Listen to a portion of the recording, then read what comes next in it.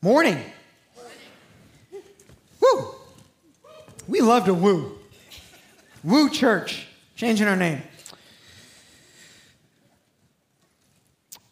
Hey, if you don't know me, my name's Stephen. I'm the pastor here. Thanks for being here this morning. We're kicking off a brand new series today entitled Stop the Spread.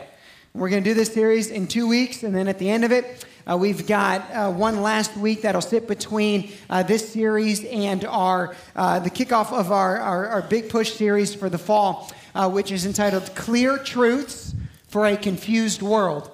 And last week I introduced that series. That'll begin October 23rd. And really unapologetically, these next few weeks are lead up into that. I want to lay out the importance of what we're going to do beginning October 23rd. I also want to charge us up a little bit on how we can all partner in it. And this year we've been journeying through the book of Acts and moving a little bit slow, particularly through chapters 1 and 2. But it has been very clear to me over the last couple of weeks how Acts chapter 3 and Acts chapter 4 were very much needed right before we kick off this series. And so God always knows what he's doing in his timing. Acts chapter 4 that we'll look at this morning is an incredible mirror or look into culture. What culture looked like 2,000 years ago and what culture looks like today. Said another way, Acts chapter 4 is a snapshot or a picture of the devil's playbook. How the enemy likes to operate.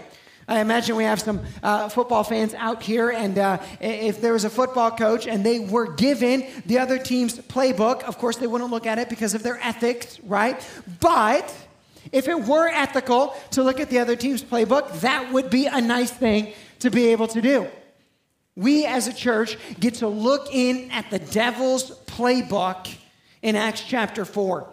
See, what's happening in Acts chapter 4 is the church is responding to the very first miracle that has occurred. A lame man was healed. He begins to walk. He's running around, and the gospel is on the move. The church has gone from 120 people to 3,000 people to 5,000 people like that. And the ruler of this world, Satan, and the rulers of this world operating under his leadership are beginning to get afraid. They're scared. The gospel is moving, and they know that when the gospel moves, they lose their power. And so the rulers of this world, they gather together. We see this in Acts chapter 4, verses 17, and it says this. But in order that it, and it is the gospel, in order that it may spread no further among the people, let us warn them, that's Peter and John, or the church, to speak no more to anyone in this name, that it may spread no further. The motives of the rulers of this world were to stop the spread of the gospel. Our motives are to see the spread of the gospel expand, and our motive is to stop the spread of the rule of darkness. That's our motive. And so today, in these next few weeks, I just want to lay out the enemy's playbook. I want to see what we can learn from it. I want to charge us up to get ready for what God wants to do in our church, in us, and through us. And it's all just right here in the scriptures. I also have been praying that it would help each and every one of us to have eyes to see what is going on in the world that we live in. And it's kind of like over the last few years, it's like we were all at the optometrist and he was going, and the more we see, the more we're going, oh, now I get it. It's more and more clear. As we're looking through better and better prescription of what's going on in the world. And Acts chapter 4 helps us understand that. Let's start right at the beginning, because that's always a good place to start. Right at the beginning of Acts chapter 4, it says this, and as they were speaking to the people, they there are Peter and John, who are they represent the church, and Peter and John are speaking to the people, and Peter and John are doing exactly what the church has been doing for 2,000 years, bringing a message of hope and love and freedom to the people. The message of the gospel has always been for all people. Jesus himself said, for God so loved the world that he gave his one and only son, that whoever believes in him will not perish but have everlasting life. In Luke chapter 16, the religious elites and the rulers of this world, there's a story that talks about this, had wanted nothing to do with the gospel. And so Jesus said, you know what? Forget them. Go get the people. Go get the people, get the average people, get the forgotten people, get everyone else, bring them to me. The message of the gospel has always been for all people, and here at our church, we believe that everyone is invited to experience redemption and live in freedom. And so we don't care what you've been caught up in. We don't care what sin has taken you away from Christ. We don't care what addiction. We don't care what pain. We don't care what hurt. We don't care what fear or fault or failure. Come on in here and experience the life-changing power of the gospel. And then walk in freedom. And this is the message of the church, and it has been the message of the church from the beginning. Jesus changes, and he created us to walk in freedom. Galatians 5, we were made to be free. I gotta tell you something. The enemy, Satan, hates freedom. He hates freedom in all of its forms. And he hates freedom. And by freedom, I mean us walking in what we are wired to do and who we are created to be, in alignment with who God designed us to be. That's what I mean by freedom. See, the world wants us to think that freedom is I get to do whatever I want. I love this little metaphor. You can put a fish on land and tell him, do whatever you want. He's not very free, though, and he won't last very long. A fish is more free in a small little bowl than he is on the entire land. Does that make sense? You and I are not free in any way whatsoever when we just operate how we want to operate. We're very free when we operate in how God has created us to be. That's what I mean by freedom. And the enemy hates freedom. And so the enemy and the rulers of this world will do whatever they can to stop freedom. And here's why. And here's how they'll do it. Exactly what we saw in here. They will suppress truth. And this is an important truth. I got a bunch of them this morning. Truth suppression is motivated by power preservation. Truth suppression is motivated by power preservation. And so in Acts chapter 4, verse 1, Peter and John are doing what they do. They're teaching truth. And then the rulers of this world do what they do. Here's what it is. The priests and the captain of the temple and the Sadducees came upon them. Sadducees are kind of like the leading players in this little party. And the Sadducees were a group of religious people who were known for compromising with culture and for denying the resurrection. In other words, they would do whatever culture needed them to do to align and to camouflage themselves in. And they would also shift or twist eternal life. Okay? By the way, you're going to see this morning, things never change. Things never change. And so the group the powers to be, they got together and they said, man, we have to suppress truth. Because if this truth keeps going out, we're going to lose our power. And this has been the tactic of the enemy ever since, that the ruler of this world will suppress truth in order to preserve his power. And then Team Satan will suppress truth in order to preserve their power. And we'll walk a little bit through today their tactics and motivations. But most importantly, here's our aim today. And that is this, to figure out, am I on truth team or truth suppression team? Truth-telling team or truth suppression team? Because it's really important that we know what team we're on and we know what team that we are supporting. Because this is how far team truth suppression will go to preserve their power. You keep reading, it says this. First, they were greatly annoyed because this is verse 2. They were greatly annoyed because they, the church, were teaching the people and proclaiming in Jesus the resurrection from the dead. There's the real rub of it. They're like, they're talking about Jesus. They're proclaiming the gospel, and we know the gospel leads to freedom, and if we lose our control over them, then we can't enslave them anymore. And they arrested them and put them in custody until the next day, for it was already evening. But many of those who had heard the word believed, and the number of the men came to about 5,000. What's going on? Truth suppressors will turn to persecution in order to preserve their power. That's their next tactic. They will turn to persecution, and they will ramp up persecution over time as much as they need to in order to preserve their power. And what we see here in the beginning of Acts chapter 4 is the clear emergence of two teams. On one side, you have Team Truth Teller, and on the other side, you have Team Truth Suppressor. Said another way, on one side, you have Team Jesus, and on the other side, you have Team Satan. And or said another way, on one side you have Team Righteousness, and on the other side you have Team Evil. And just to be very clear, there are only two teams. And you and I, as individuals, are either on Team Jesus or Team Satan. You say, oh, that's a little bit over-exaggerating. Give me some biblical evidence for that. Okay, Ephesians chapter 2.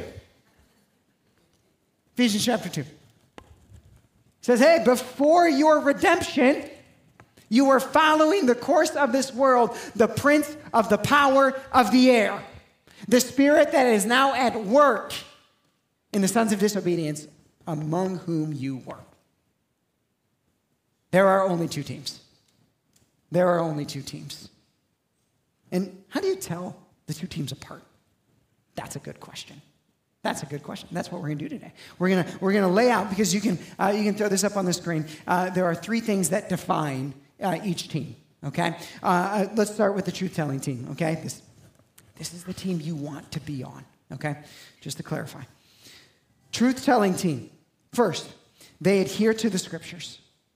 They adhere to the scriptures, and not only do they adhere to the scriptures, but like we saw in verse 1, they teach the scriptures.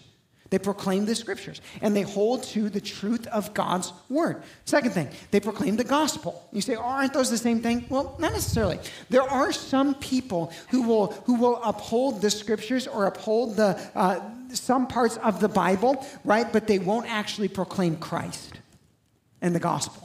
Okay, now, if you really upheld all of the scriptures, you would. But there are some people who are like, yeah, I love the Bible, but they don't let Jesus break into their heart. Okay, and so that's the second thing. They proclaim the gospel, which means the truth about Christ and who he is and how we're saved and redeemed and all of those kind of things. And then here's the third thing. On the truth-telling team, they desire true freedom for people. They desire true freedom. They want everyone to walk in true freedom, not perceived freedom. Okay, now, here's how you tell the other side. This is the truth-suppressing side. They twist or deny the scriptures, or they just don't allow them to be taught. So they suppress the teaching of it. Number two, they deny Christ, right? Or they twist the gospel. And often how they deny Christ, they just go after Jesus, and they try to switch eternal life, or they try to switch who Jesus was. I'll work through a little bit of that later. That's the second thing that marks truth suppression team. And then here's the third thing. They proclaim freedom, but in actuality, what they promote produces enslavement. And again, this is such a great mirror into culture, isn't it? It is. It is. That on the truth suppression team, they'll say, no, this is really what's best for the people. This is what's really going to produce freedom. This is what's going to allow them to walk and to thrive as God has desired them. But when you actually see it play out, it's just slavery of a different form. The truth-telling team, they want actual and true biblical freedom for each person. Now, as I said already, it is very important that we know which team we're on, and it is very important, right, that we learn how to identify which team is active and then which team to align with. And when I say which team we identify with, right, that's like asking ourselves these questions, like this candidate, elected official, celebrity, author, pastor, speaker, blogger, YouTuber. Those are just a couple of examples. Or is this group, this activist group, this school group, this church group, this political party, this club, this etc., whatever? Or is it Team Jesus or is it Team Satan? Is it suppressing or is it telling? Or denying the scriptures or upholding the scriptures? Which one? And it is important that we identify this. Why? Because as followers of Christ, we have been given a kingdom mandate to bring the gospel to the world and for it to infiltrate every part of who we are and every part of society. Matthew 28, Jesus said, therefore go to all nations, baptizing them in the name of the Father and the Son. Make disciples of all nations. What's the picture that Jesus gives at the end? Bring the kingdom, the gospel to the world. Make every nation rise up with disciples of Christ so that nation begins to resemble the beauty of the gospel. Right? This is the charge that we have been given as Christians. And let me be very clear. There is no room for middle ground. No room for middle ground.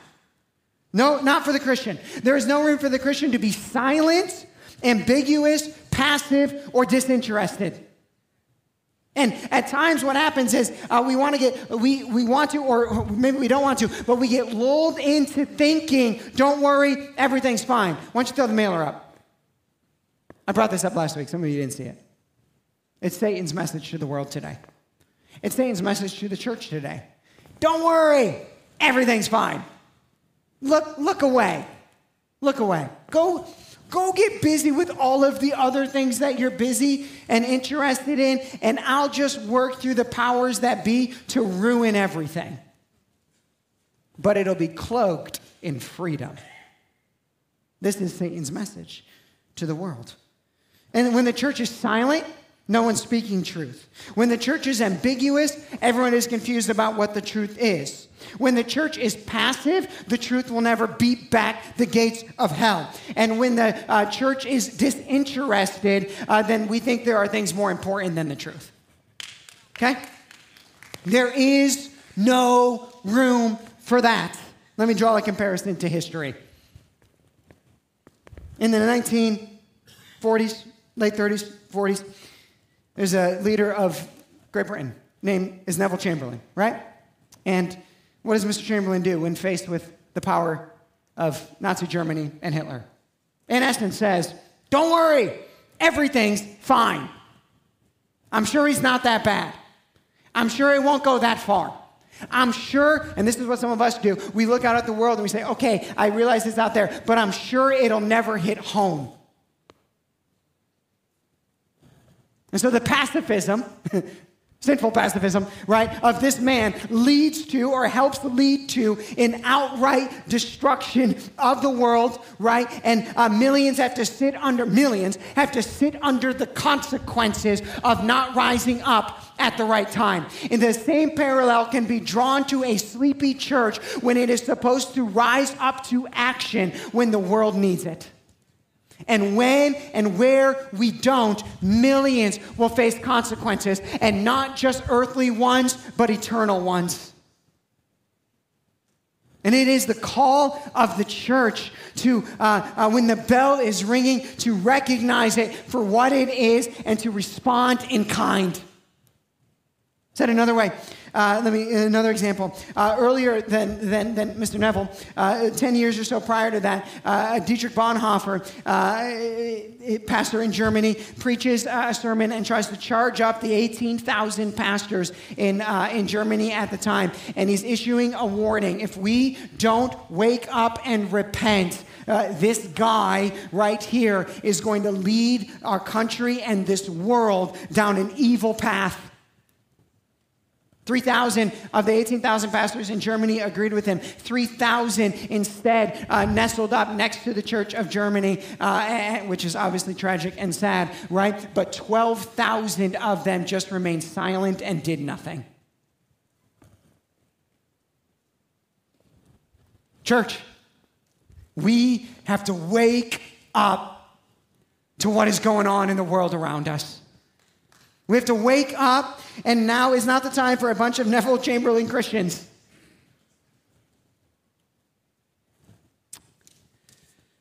We have to ask the people that we're surrounding ourselves with, listening to, promoting, buying their things, voting for, et cetera, et cetera, et cetera.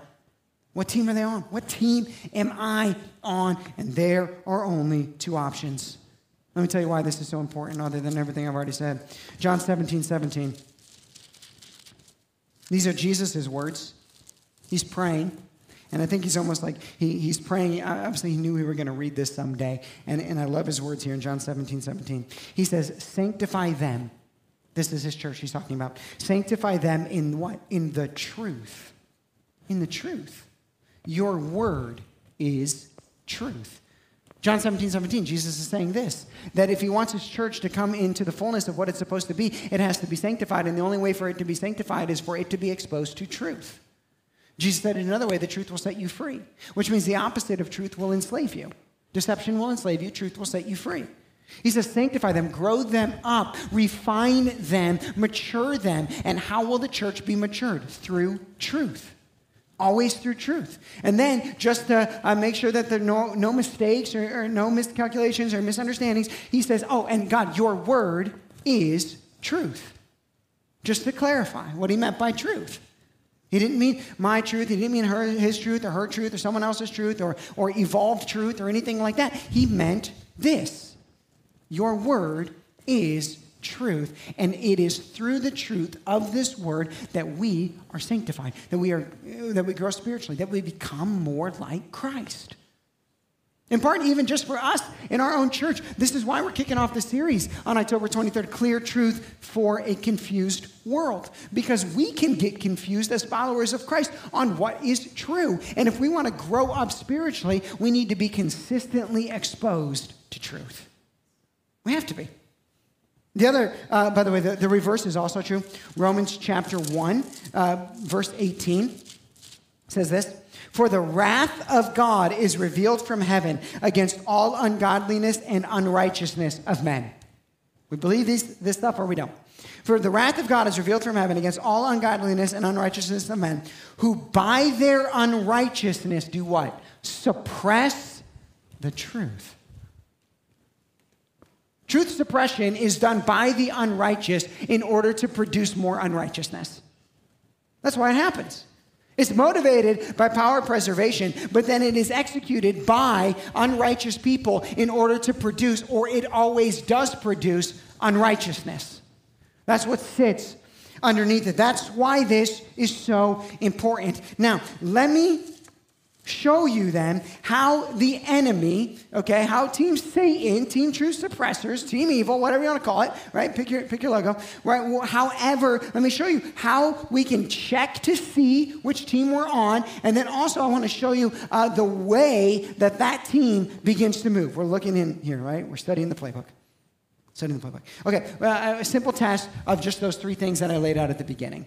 Right, the three things that defines each different team. Let's look at the first one.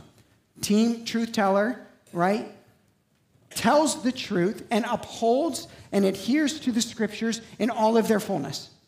Team Truth Suppression, right, either twists the scriptures, denies the scriptures, or suppress the scriptures' ability in order to get out. Wants to disrupt it or silence it. The scriptures, it being the scriptures, right? And so, again, these are our two sides. Then we just have to ask ourselves and evaluate and look out in the world, do I see this happening? And here's the veracity of how this grows, okay? If you look at the beginning of verse 2, you see these words. They were greatly annoyed. Okay, you got anyone in your life who greatly annoys you? Are they sitting next to you? Okay. Sorry. Okay. 5 weeks, we'll do a marriage series. Come back. Okay. Starts with greatly annoyed. And here's the thing. There's that place when greatly annoyed where you're just like, that person just annoys me. Like they just kind of annoy me. They greatly annoy me. All right, but I'm good. Like, I can get over it. I can work through it. Those kind of things. But I'll move through it, right? Okay. Here, it starts at greatly annoyed. And here is what one of the lies that the enemy has twisted through our culture over the years is this, that if the non-Christian world, if the rulers and the powers of this world, if the non-believing world is annoyed at Christians, then it's Christians' fault. That's the message. And the message is, Christians, you're annoying. Shut up and change. Or if you're not going to shut up and change, then you need to go hide in your little buildings, have your little powwows, but when you walk out of your building, stop being annoying. Now you say, well, what is annoying? And we do have to clarify, right, on what we're supposed to be annoying about and what they were annoyed about. What they were annoyed about was the gospel. Jesus and the truth of the gospel. And but the underlying work here of the enemy is this. It's to silence the church, to silence Christians by believing that if we're being annoying, it's our fault. Okay, now, then tactic number 2 emerges. And tactic number 2 is this. that the church is supposed to be just concerned about proclaiming the gospel in its buildings, and that's the whole church's role. And so, again, we get together and we talk about Jesus died, and then he rose from the grave and he covered your sins, right? And then after he covered your sins, if you believe that, raise your hand. Okay, now you're a Christian. Okay, now therefore go into the entire world and don't be annoying. And that becomes the new Great Commission. As if Jesus looked at his disciples and said, here's the deal, guys. I want you to go out. I want you to buy a building. I want you to get some people in there. I want you to give them the lowest base level of the gospel you possibly can. Get them to raise their hand and then charge them to be vanilla in the world. Wow! How exciting! No, instead, Jesus looked at his disciples and he said, I want you to go and I want you to call people to give up everything they are and to die to me and to be completely transformed and then gather on a weekly basis, be charged up in the gospel, and then go out and redeem every sphere of this world. That was the actual charge. And the enemy knew that, so he goes, okay, hold on. First off, let's make them think that being annoying is their fault. Okay, secondly, if they're on that, let's get them to just be annoying in their own little building. Okay, if that doesn't work, let's come up with language that makes them think that there are spiritual things and there are non-spiritual things, and they're only allowed to talk about spiritual things. That's the next thing. Christians, no, you're not allowed a voice in the public sphere. You're not allowed a voice in education. You're not allowed a voice in politics. You're not allowed a voice in government. You're not allowed a voice in whatever. You fill in the blank because you guys are annoying and you're supposed to just stay in your little box. And Christians, by the way, if you do begin to engage in those things, you're being a bad Christian. This is how the enemy works. Why? To suppress truth, to preserve power. To suppress truth, to preserve power. To send the message, don't worry, everything's fine. Don't worry, Christians, everything is fine. Get back into your little box. Get back into, repent for being annoying. Right? It's your fault you care about truth. Just shut up. Don't tell me. But here's what the text shows us. Here's what the text shows us. And here is what is true of history. Go down to verse 3. What happens? Annoyance turns to arresting. Like that. See, the powers to be, they will say, no, we can settle into this annoying level. They won't be satisfied there. And so what will happen is the powers to be, and what has happened for all of time, is the powers to be, they move from annoying, 2 verses later, to arresting. I am not being metaphorical here. Right now in our country, we're like right here. How do you know that? How do I know that? Go look at Canada and Western Europe. They're hanging out right here. Don't worry, everything's fine. Don't worry, everything. I'm sure it would never get to that. Said 15,000 pastors to Dietrich Bonhoeffer. I'm sure he's okay. Don't worry, everything is fine. I hope these words are not prophetic, but as you continue to read and you go 2 chapters later, what started at annoyance moved to arresting, and in 2 chapters moved to assassination. 2 chapters. The truth suppressors went from, man, these guys are annoying, to, okay, why don't we arrest a couple of them? And if we arrest a couple of them, then hopefully it'll make the rest of them afraid. And they'll all shut up and they'll stop talking and they'll stop doing their truth thing because their truth is really annoying. And so let's go arrest a couple of them. Okay, oh shoot, the arresting thing didn't work. I have a better idea. Let's assassinate a couple of them. That will send them the message. And it is amazing and remarkable to me that I even have to preach this message. But, church, if we don't wake up, if you do not fight back against the walls of oppression and suppression, I fear that my children or their children will not just face this one, but this one. Oh, that would never happen here. How many times do we have to say that it would never happen here before we wake up? There are countless things that we are already saying that will never happen here. And guess what? They're happening. They're happening. You know, one of the most famous preachers, Billy Graham, right? Or gospel preacher. He's not one of these preachers. He's a real preacher. Sorry. Okay. Billy Graham, incredible gospel preacher. You know what he also knew his job was?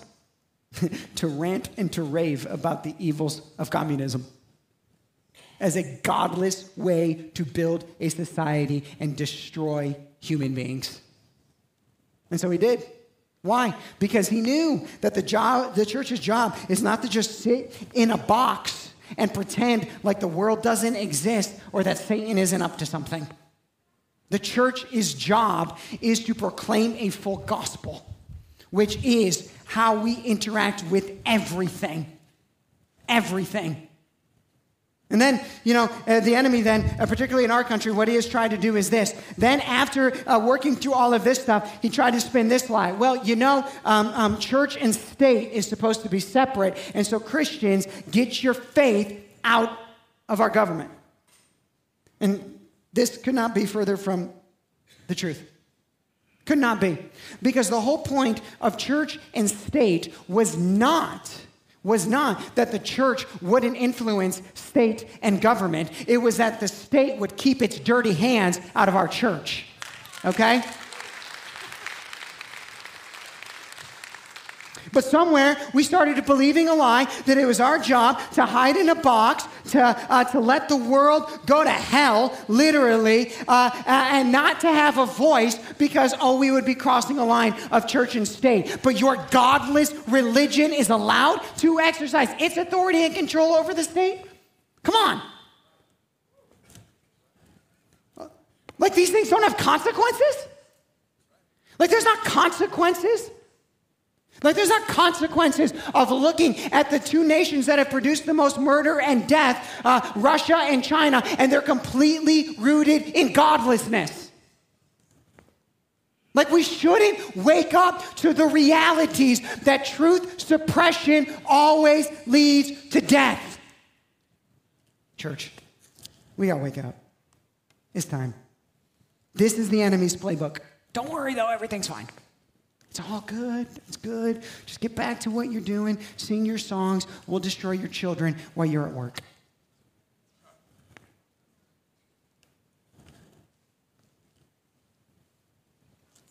We'll censor you. We'll turn away. We'll turn down anyone who wants to speak on truth. We'll use our powers to be to do that. We'll move Christianity from educational formats. And we will intentionally and systematically, from the first day they walk into that school to the day they graduate college, brainwash them to think that the Bible is stupid. Welcome to Satan's playbook. That's exactly what they've been up to. It's exactly what true suppression has been up to now for 60 years. 60 years ago, they tried the very first tactic, right? Suppress the truth and don't let it be taught in our schools. And so instead, we'll turn to an atheist racist who comes up with a junk science theory that all of a sudden becomes the way the world was created instead of believing what God actually said about it. Okay, step one. Now, Truth Suppression, Team Truth Suppression, man, they're getting even incredibly more vocal. And here's my one, as Team Truth Suppression gets more vocal, my prayer is that the church would realize that the audacity of Team Truth Suppression ought to also raise our audacity. And our fervor. I'll say it. Our righteous anger. So in verse 4, on the next day, their rulers and elders and scribes gathered together in Jerusalem with Annas the high priest and Caiaphas and John and Alexander. Every once in a while, we see it here in the scriptures, you have to start calling evil by name. And in Acts chapter 4, they're like, you know what? Enough with the groupings. Let's call it by name. Let's call it by name. Let me show you one. He's the leader of the gang, one of them. He's the governor of California, Gavin Newsom. Go ahead and throw up the billboards. And if you don't think this aligns with my point, you probably want into the lie. Okay, look at that. Need an abortion? California is ready to help. Learn more at abortion.california.gov. Look at the bottom. Love your neighbor as yourself. There is no greater commandment than these. Mark 12:31.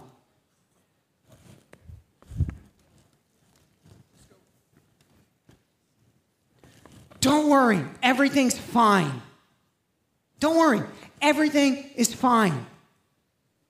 Of course, we can stop for a second and talk about the incredible grace of God on any child aborted, any mother who has gone through the process. That the grace of God is incredible, that it reaches us, that it wins us, that it rescues us. And as much as we can uphold that value, we can equally uphold the value that those who spend their own money, well, of course not his own money, those who spend their money to promote and advance this are absolutely evil. Evil. There is no middle ground here. There's no debate. This is not just we want something to be legal. This is we want to promote something and actively grow it in our nation. And by the way, this billboard was not even in California. These billboards weren't in California. Instead, what happened is he bought billboards in all of the states that were going to outlaw abortion, to charge people up in those states to stop the bill to save lives. Somebody needs to read Gavin Newsom, Matthew chapter 7, that talks about the millstone.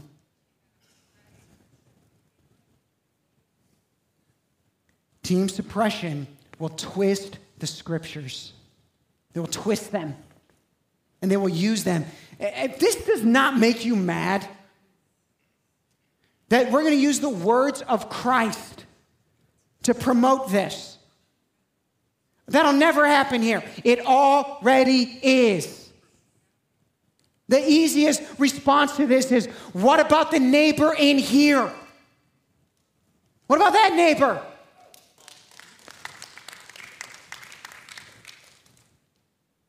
Don't worry, everything's fine. It's fine, don't worry, it's fine.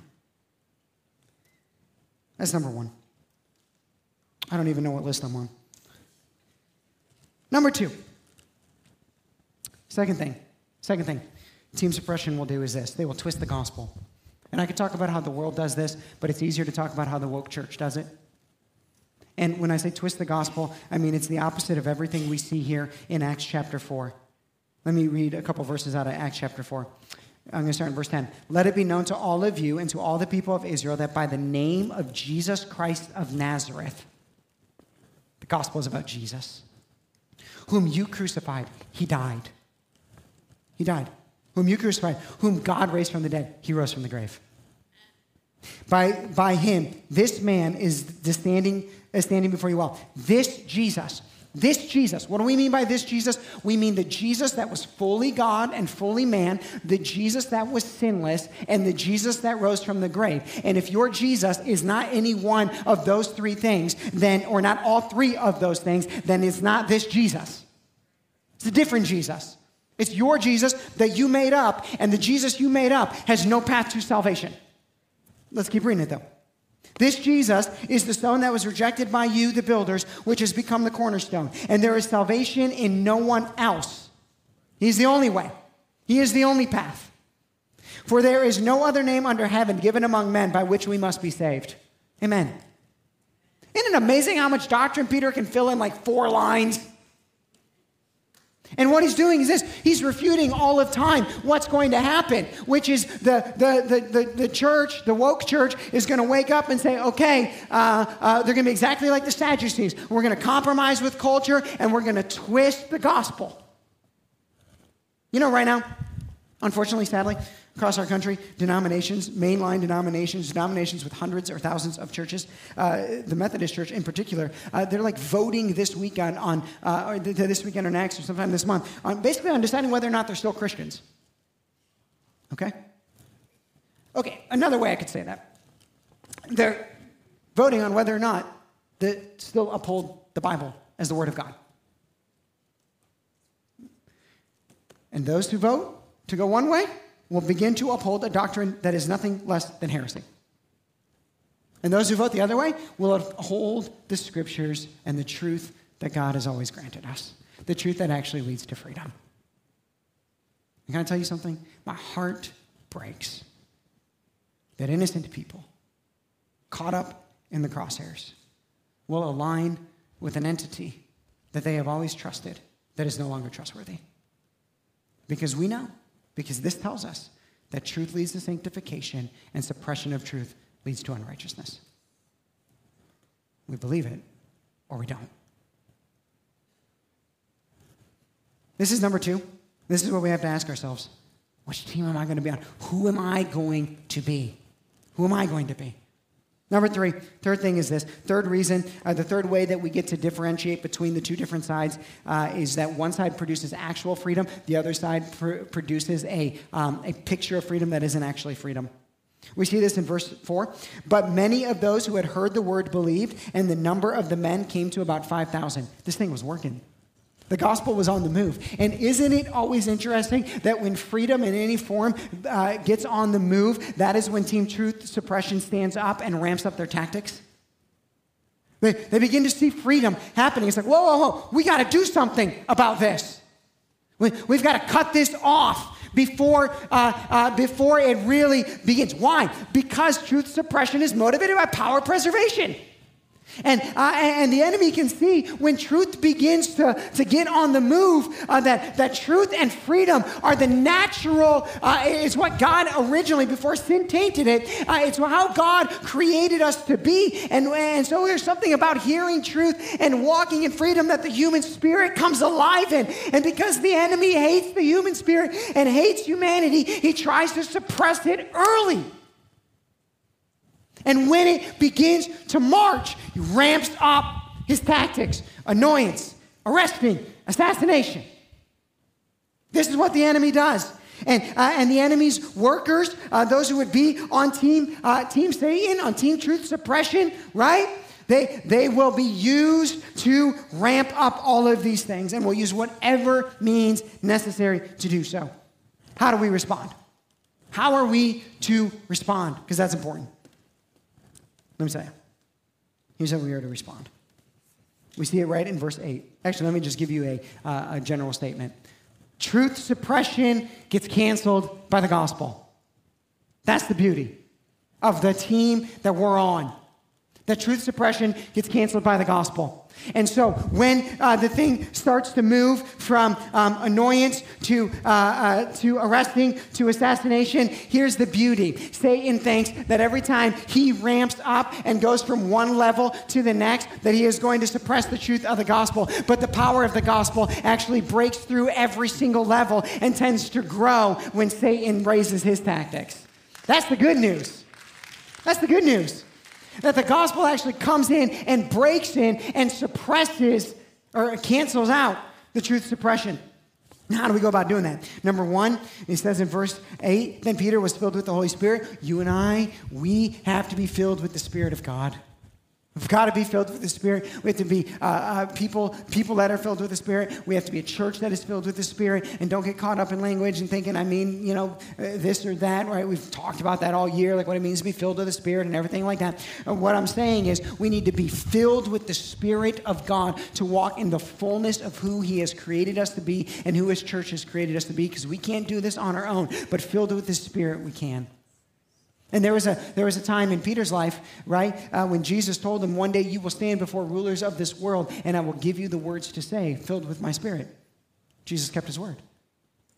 Right now, I think we are at a time, friends, church and individuals, where we can rely on the Spirit of God to give us the words to say, to help people walk from slavery to freedom.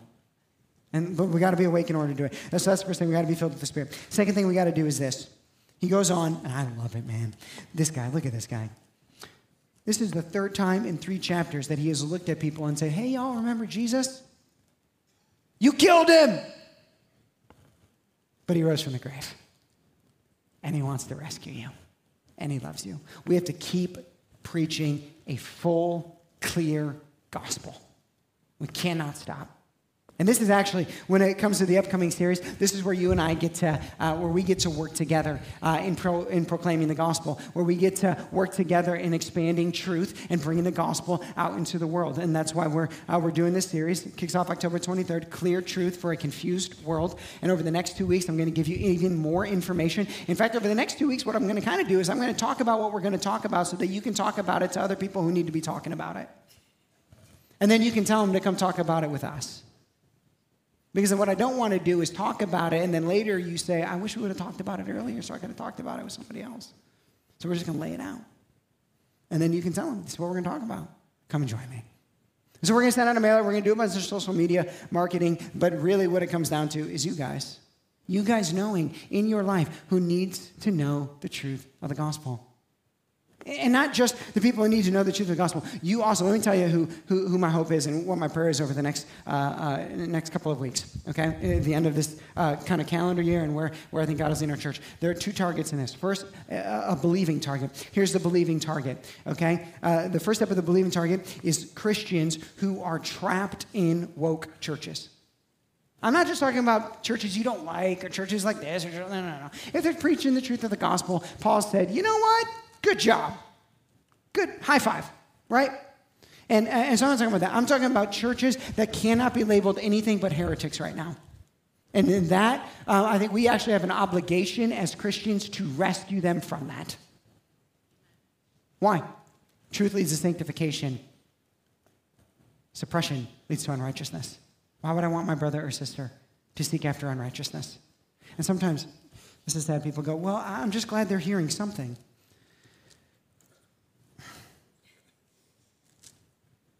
If the something leads to slavery, they'd actually be better off hearing nothing. Amen. That's like saying, at least the chains are small. No. Let's go on some rescue missions. And again, this is not like a rescue mission on like, oh, I just don't like that church's graphics. Okay, that's not what I'm talking about. Okay? Like I'm talking about like heresy. Okay? Okay, number 2. Second target is this. I think we all know Christians that have not returned to church post-COVID. And it's easiest for them to believe the don't worry. Maybe they don't believe the lie, don't worry, everything is fine. And so that's why they've gone, whoo. Okay. Can you just look at them and say, we need you. We need you off the sidelines, and we need you back in the game. There's a battle going on, and the more of us, the better. We've got a world to reach with the gospel. We have got the gates of hell to fight back. And brother, sister, we do not need you on the sideline. We need you right next to us. Will you come back? Have that conversation. Here's the third one. The third one is there are people who have settled into, and I would say this is probably because of COVID, of just watching church online. And I'm not talking about like they live in Toledo and they watch church online because their kids have sports or they're busy or whatever. I'm talking about people who are here, watch church online, okay? I'm not calling evil by evil. I'm just saying like they're watching, they're watching Furtick, they're watching Groeschel, they're watching Charles Stanley, they're watching whoever else. They're like, that's my church. The internet is not a church. You need to be in a local body. And we need to encourage them to get into a local body. I don't care if it's here. Go somewhere that preaches and proclaims the gospel. And we need to work together in that too, to wake up to that, okay? The second target is this. There are people out there, they don't profess Christ. I get really excited about this target. They don't profess Christ, but they know the world is messed up. And here's how you can tell. They are so scared for their kids. And they're the ones having the conversation with you like, dude, did you just hear what happened? Did you hear about the art? Did you see the thing? Did you know about the thing? Did you, like right now they're probably saying, did you hear about the 6-year-old in Britain who was labeled as transphobic and was going to get kicked out of school? It's a real story. 6 years old. It's insane. And they're going, did you hear, did you hear, did you hear? And you need to say, I did hear, or I didn't hear, right? Whatever. But you need to say, but have you heard what can actually fix it? What can actually stop the madness? What the actual solution, what the hope is in the midst of the craziness. Have you heard? Will you come in here? Those are the two targets. And those are who we have to go after. And then when we do, and we have these 5 weeks, clear truth for a confused world, I'm going to be as clear as can be. And let me just say this. If clear truth annoys you, let that be the warning you need. Please. If clear truth annoys you, let that be the warning you need. Because the only ones who should be annoyed by clear truth are those on the other side.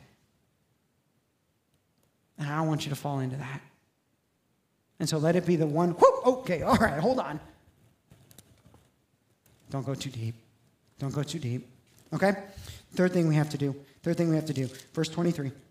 When they were released, they went to their friends and reported what the chief priests and the elders had said to them. It is good to have like-minded friends. And Peter and John, they got out of prison. They got released, and they're like, this is, wow, that was something. What should we, let's go find our friends. And so they run up, and they get their friends and go, guys, you're never going to believe what happened. We got thrown into jail, and then we were in jail, and then miraculously we got out of jail. And this is what the guys told us. They told us that we can do whatever we want. We just can't preach in the name of Jesus. And then we looked back at them and said, we can't preach in the name of Jesus, then why would we do anything? That's all we have is the name of Jesus. And so we're just going to keep praying. And since you guys are my friends, why don't we get together, and let's pray for boldness so that when the enemy gives us all of his lies, we just refute them and become even more bold than we ever have been before. Okay? That's how they responded. And they were bold because they had like-minded friends that were like, yeah, we're doing this, I'm doing this, you're doing this, we're all doing, let's all do this. Let's all do this. Let's all throw off our Neville Chamberlain attitude, spirit, demonic, whatever, throw it off, like channel our inner Winston Churchill, stand up and start taking the fight where it needs to be taken. Let's all do this, right?